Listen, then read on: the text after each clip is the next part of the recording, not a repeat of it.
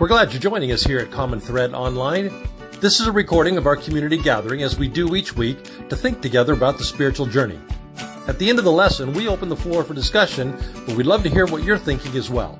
On our website are directions to download our app. Once you have it, join the group. What are you thinking? We'd love to connect with you there.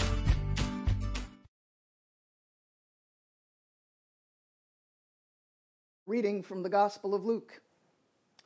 Looking at his disciples, Jesus said, "Blessed are you who are poor, for yours is the kingdom of God.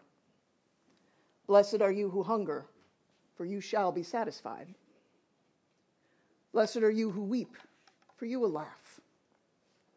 Blessed are you when people hate you, when they exclude you and insult you, and reject your name as evil because of the Son of Man."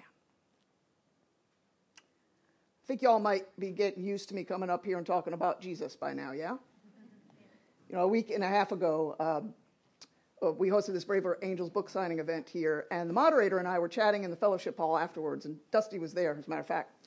And the moderator asked me what my last sermon was about, and I responded, Jesus. And without missing a beat, he asked, was Jesus the topic, or did you just spew an expletive? That was what... That's when I thought the guy might belong here. Well, the thing is, I like Jesus. I love him even. Over the past few years, I've been reading his words with new eyes and hearing them with new ears.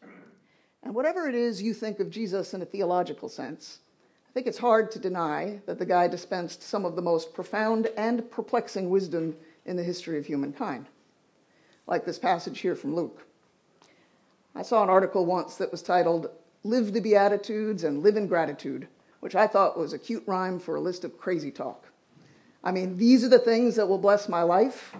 These are the things for which I should be grateful. Poverty, hunger, grief, insults, persecution, hatred. Well, yes, and no, but yes. And we talk about gratitude here on the regular Common Thread. Pardon me, folks, I am having some technical difficulties. We talk about gratitude and thankfulness on the regular here at Common Thread, especially in November. And Doug spoke about thankfulness habits a couple of weeks ago and admitted the practice of Thanksgiving, albeit life-changing, can seem kind of mundane. And I'd offer that it is also a potentially uncomfortable practice, giving thanks for the good things in our own lives, especially knowing how many others lack them, and especially with so much grief and anguish in the world right now. There's so much grief and anguish. It's Gaza, Ukraine, Congress, school shootings, Ukraine, climate change, division, depression, loneliness, and trauma. You know, grief and anguish have always been with us right from the very beginning of creation.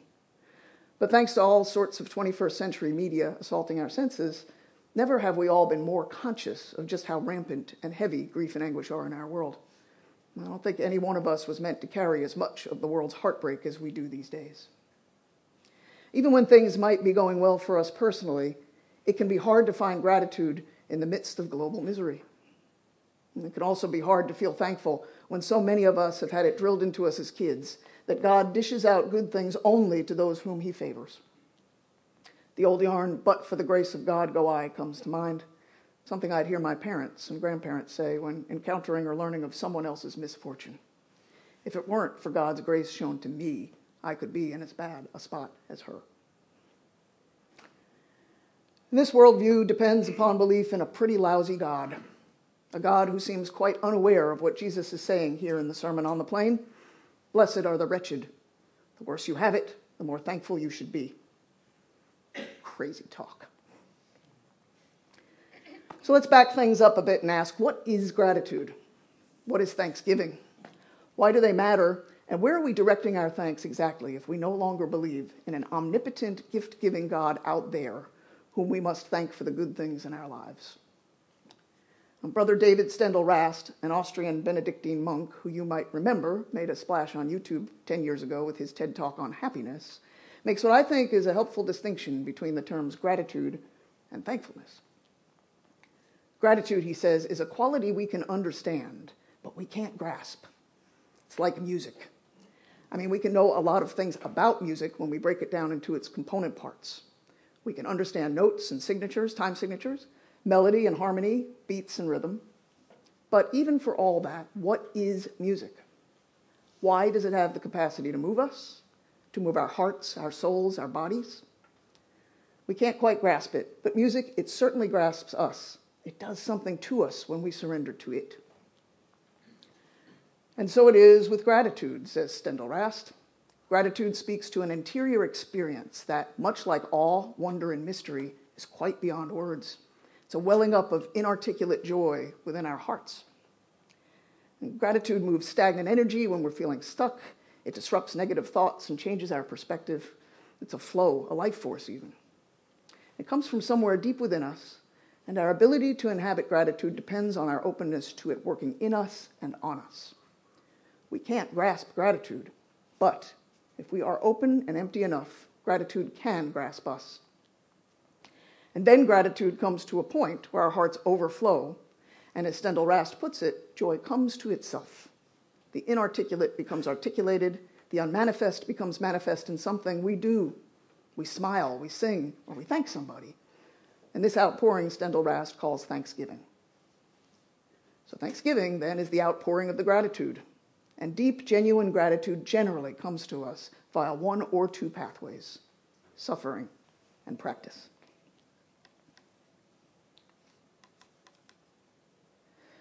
I have a dear friend, Rick, and Rick has had a hard life. In fact, he's referred to it himself as a shit show from day one. Abusive childhood, military trauma, lousy long-term marriage that ended in an acrimonious divorce, estranged from his children and grandchildren. He's been diagnosed with cancer. He lost his long-term job and had a hell of a time finding another one. And once he did, it was with a startup that ran out of money, left him without income for too long, and left him feeling betrayed by a founder he once trusted. Sometimes, quite understandably, he would rage to me about things, mostly about the startup, since we were in the same boat on that one. Rick is in a better place right now on many of these counts. He's got a decent job again. His second marriage warms his heart, nourishes his soul, and he is, for now, cancer-free. During a wide-ranging conversation we had over drinks last week, he wound up mentioning thankfulness unbidden 3 times, and yet he didn't mention the new job, his current wife, or his good health. He said, "I'm so thankful for the childhood I had because it taught me resilience.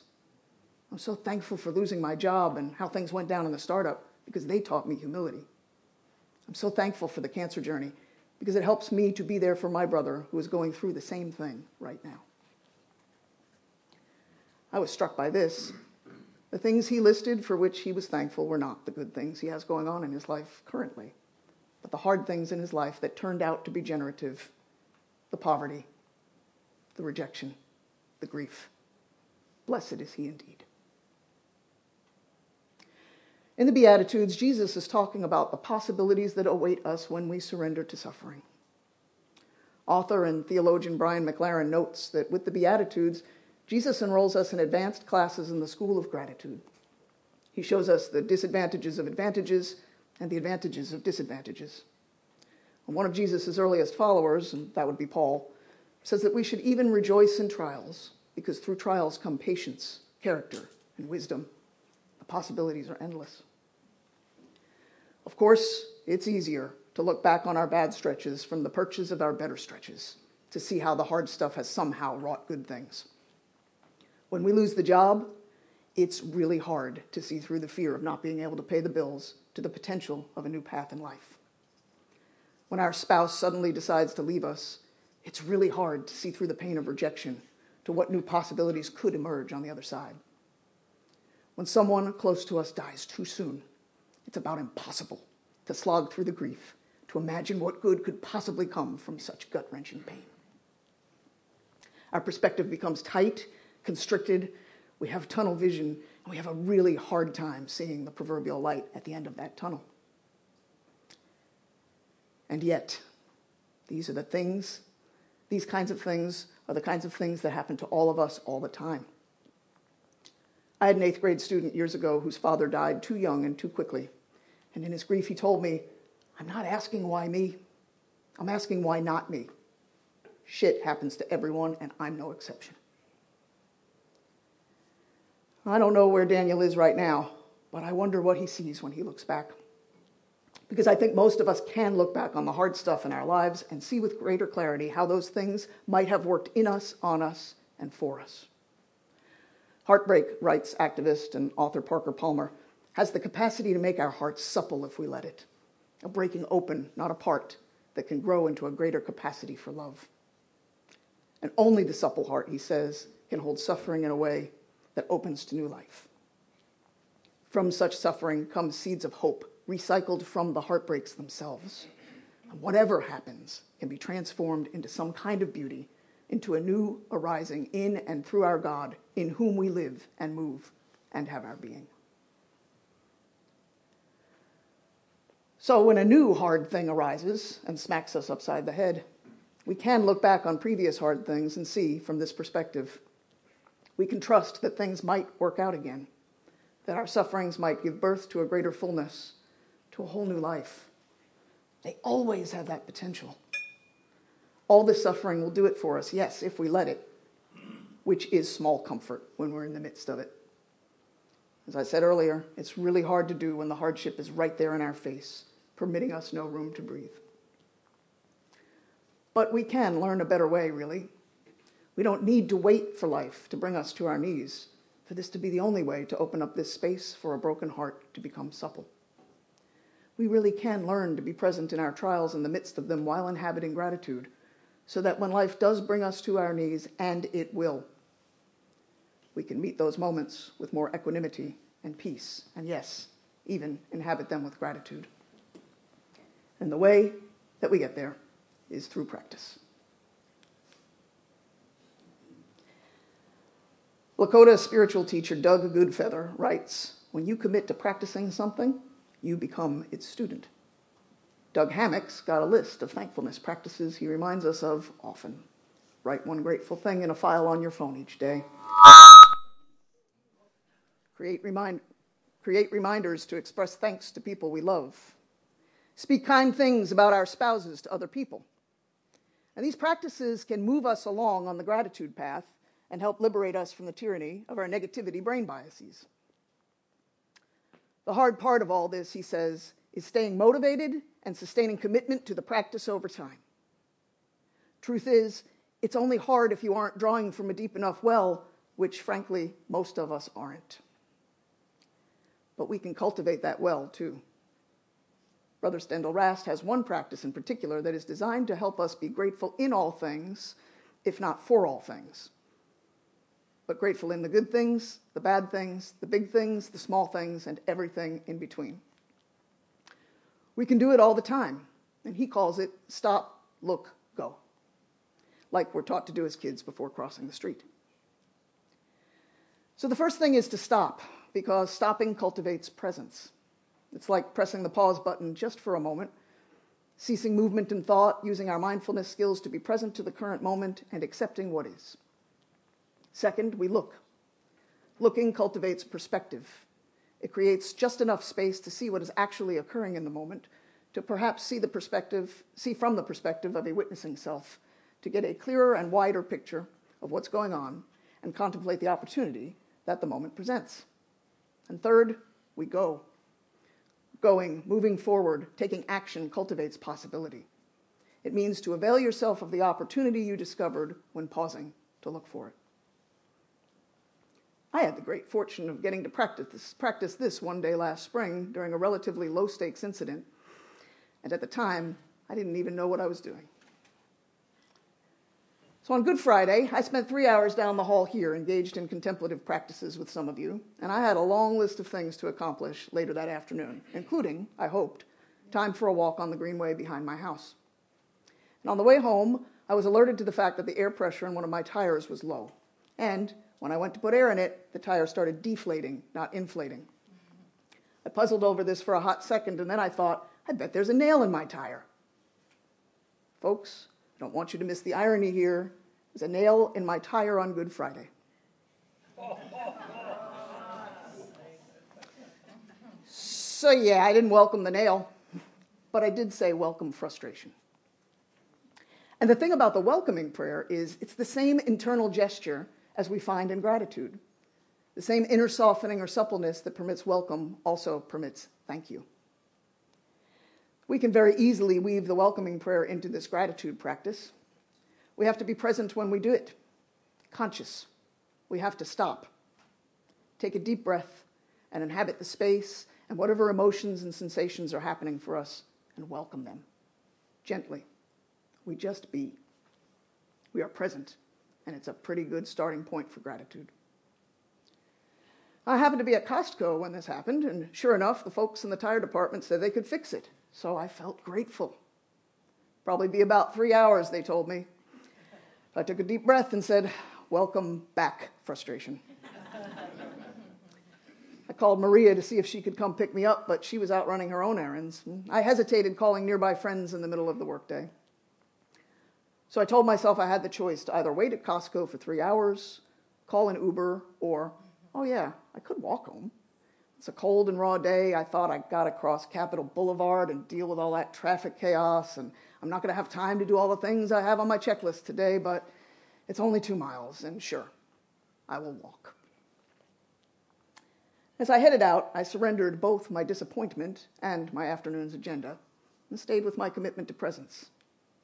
As I did this, my perspective began to widen. I looked. I cultivated a sense of gratitude for my tire deflating right outside a tire shop. I was grateful that even if it was cold and wet, it wasn't raining. I briefly lost my temper with a driver who failed to stop at the light when I was crossing the street, then was able to let that go and be grateful for quickly getting back into my own atmosphere. I was grateful for a healed broken foot that allowed me to be able to take this walk in the first place. As I let go of my desire to change the situation, I found that desire to change things really did go away. I was present and I had perspective. And I remembered in this capacious state a different route home, one that would avoid Capitol Boulevard chaos altogether and take me right to my house. And so I went and availed myself of the opportunity.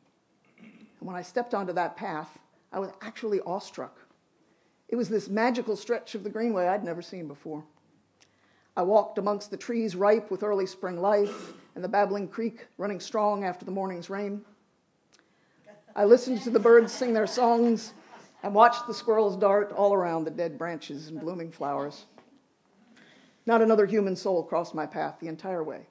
And yet, I felt anything but alone. I was immersed in a profound experience of the interconnectedness of all that is, sensing my oneness with all of creation and with God in that creation, a God who through us shares in all suffering and shares in all joy. I didn't have to practice gratitude. Gratitude grasped me on that walk. It welled up inside me, moved me beyond habit to inhabit, to inhabiting gratitude and feeling it overflow into thanksgiving. It was the difference between trying to make something happen and allowing something to happen to me and for me. And guess what? As a bonus, taking a greenway walk was on my to-do list anyway. I hadn't planned it that way, but that was the way it came to me, as a gift to which I could only respond, thank you. So, clear the decks, my friends. Welcome, stop, look, go. And allow gratitude to grasp you as often as you possibly can. Inhabit it. When you do, you will find yourself even grateful for poverty. Because as long as we aren't overly filled with activities and thoughts and possessions and envy and greed and even ourselves, we can be truly present and open to genuine abundance. When you inhabit gratitude, you will find yourself grateful for mourning, because even in our free fall state of grief and the brutal emptiness that defines it, especially in that state, we become vulnerable and open to a connection suffused with divine compassion and a whole new perspective on life. When you inhabit gratitude, you will find yourself grateful for hunger, for yearning, for all our yearnings are but fractals of our deepest yearning for God. And in this yearning, we enter the realm of infinite possibility, where we come to know God's yearning for us, which I believe is the very same thing. And for all this, how can we be anything but grateful? Maybe not such crazy talk after all, Jesus.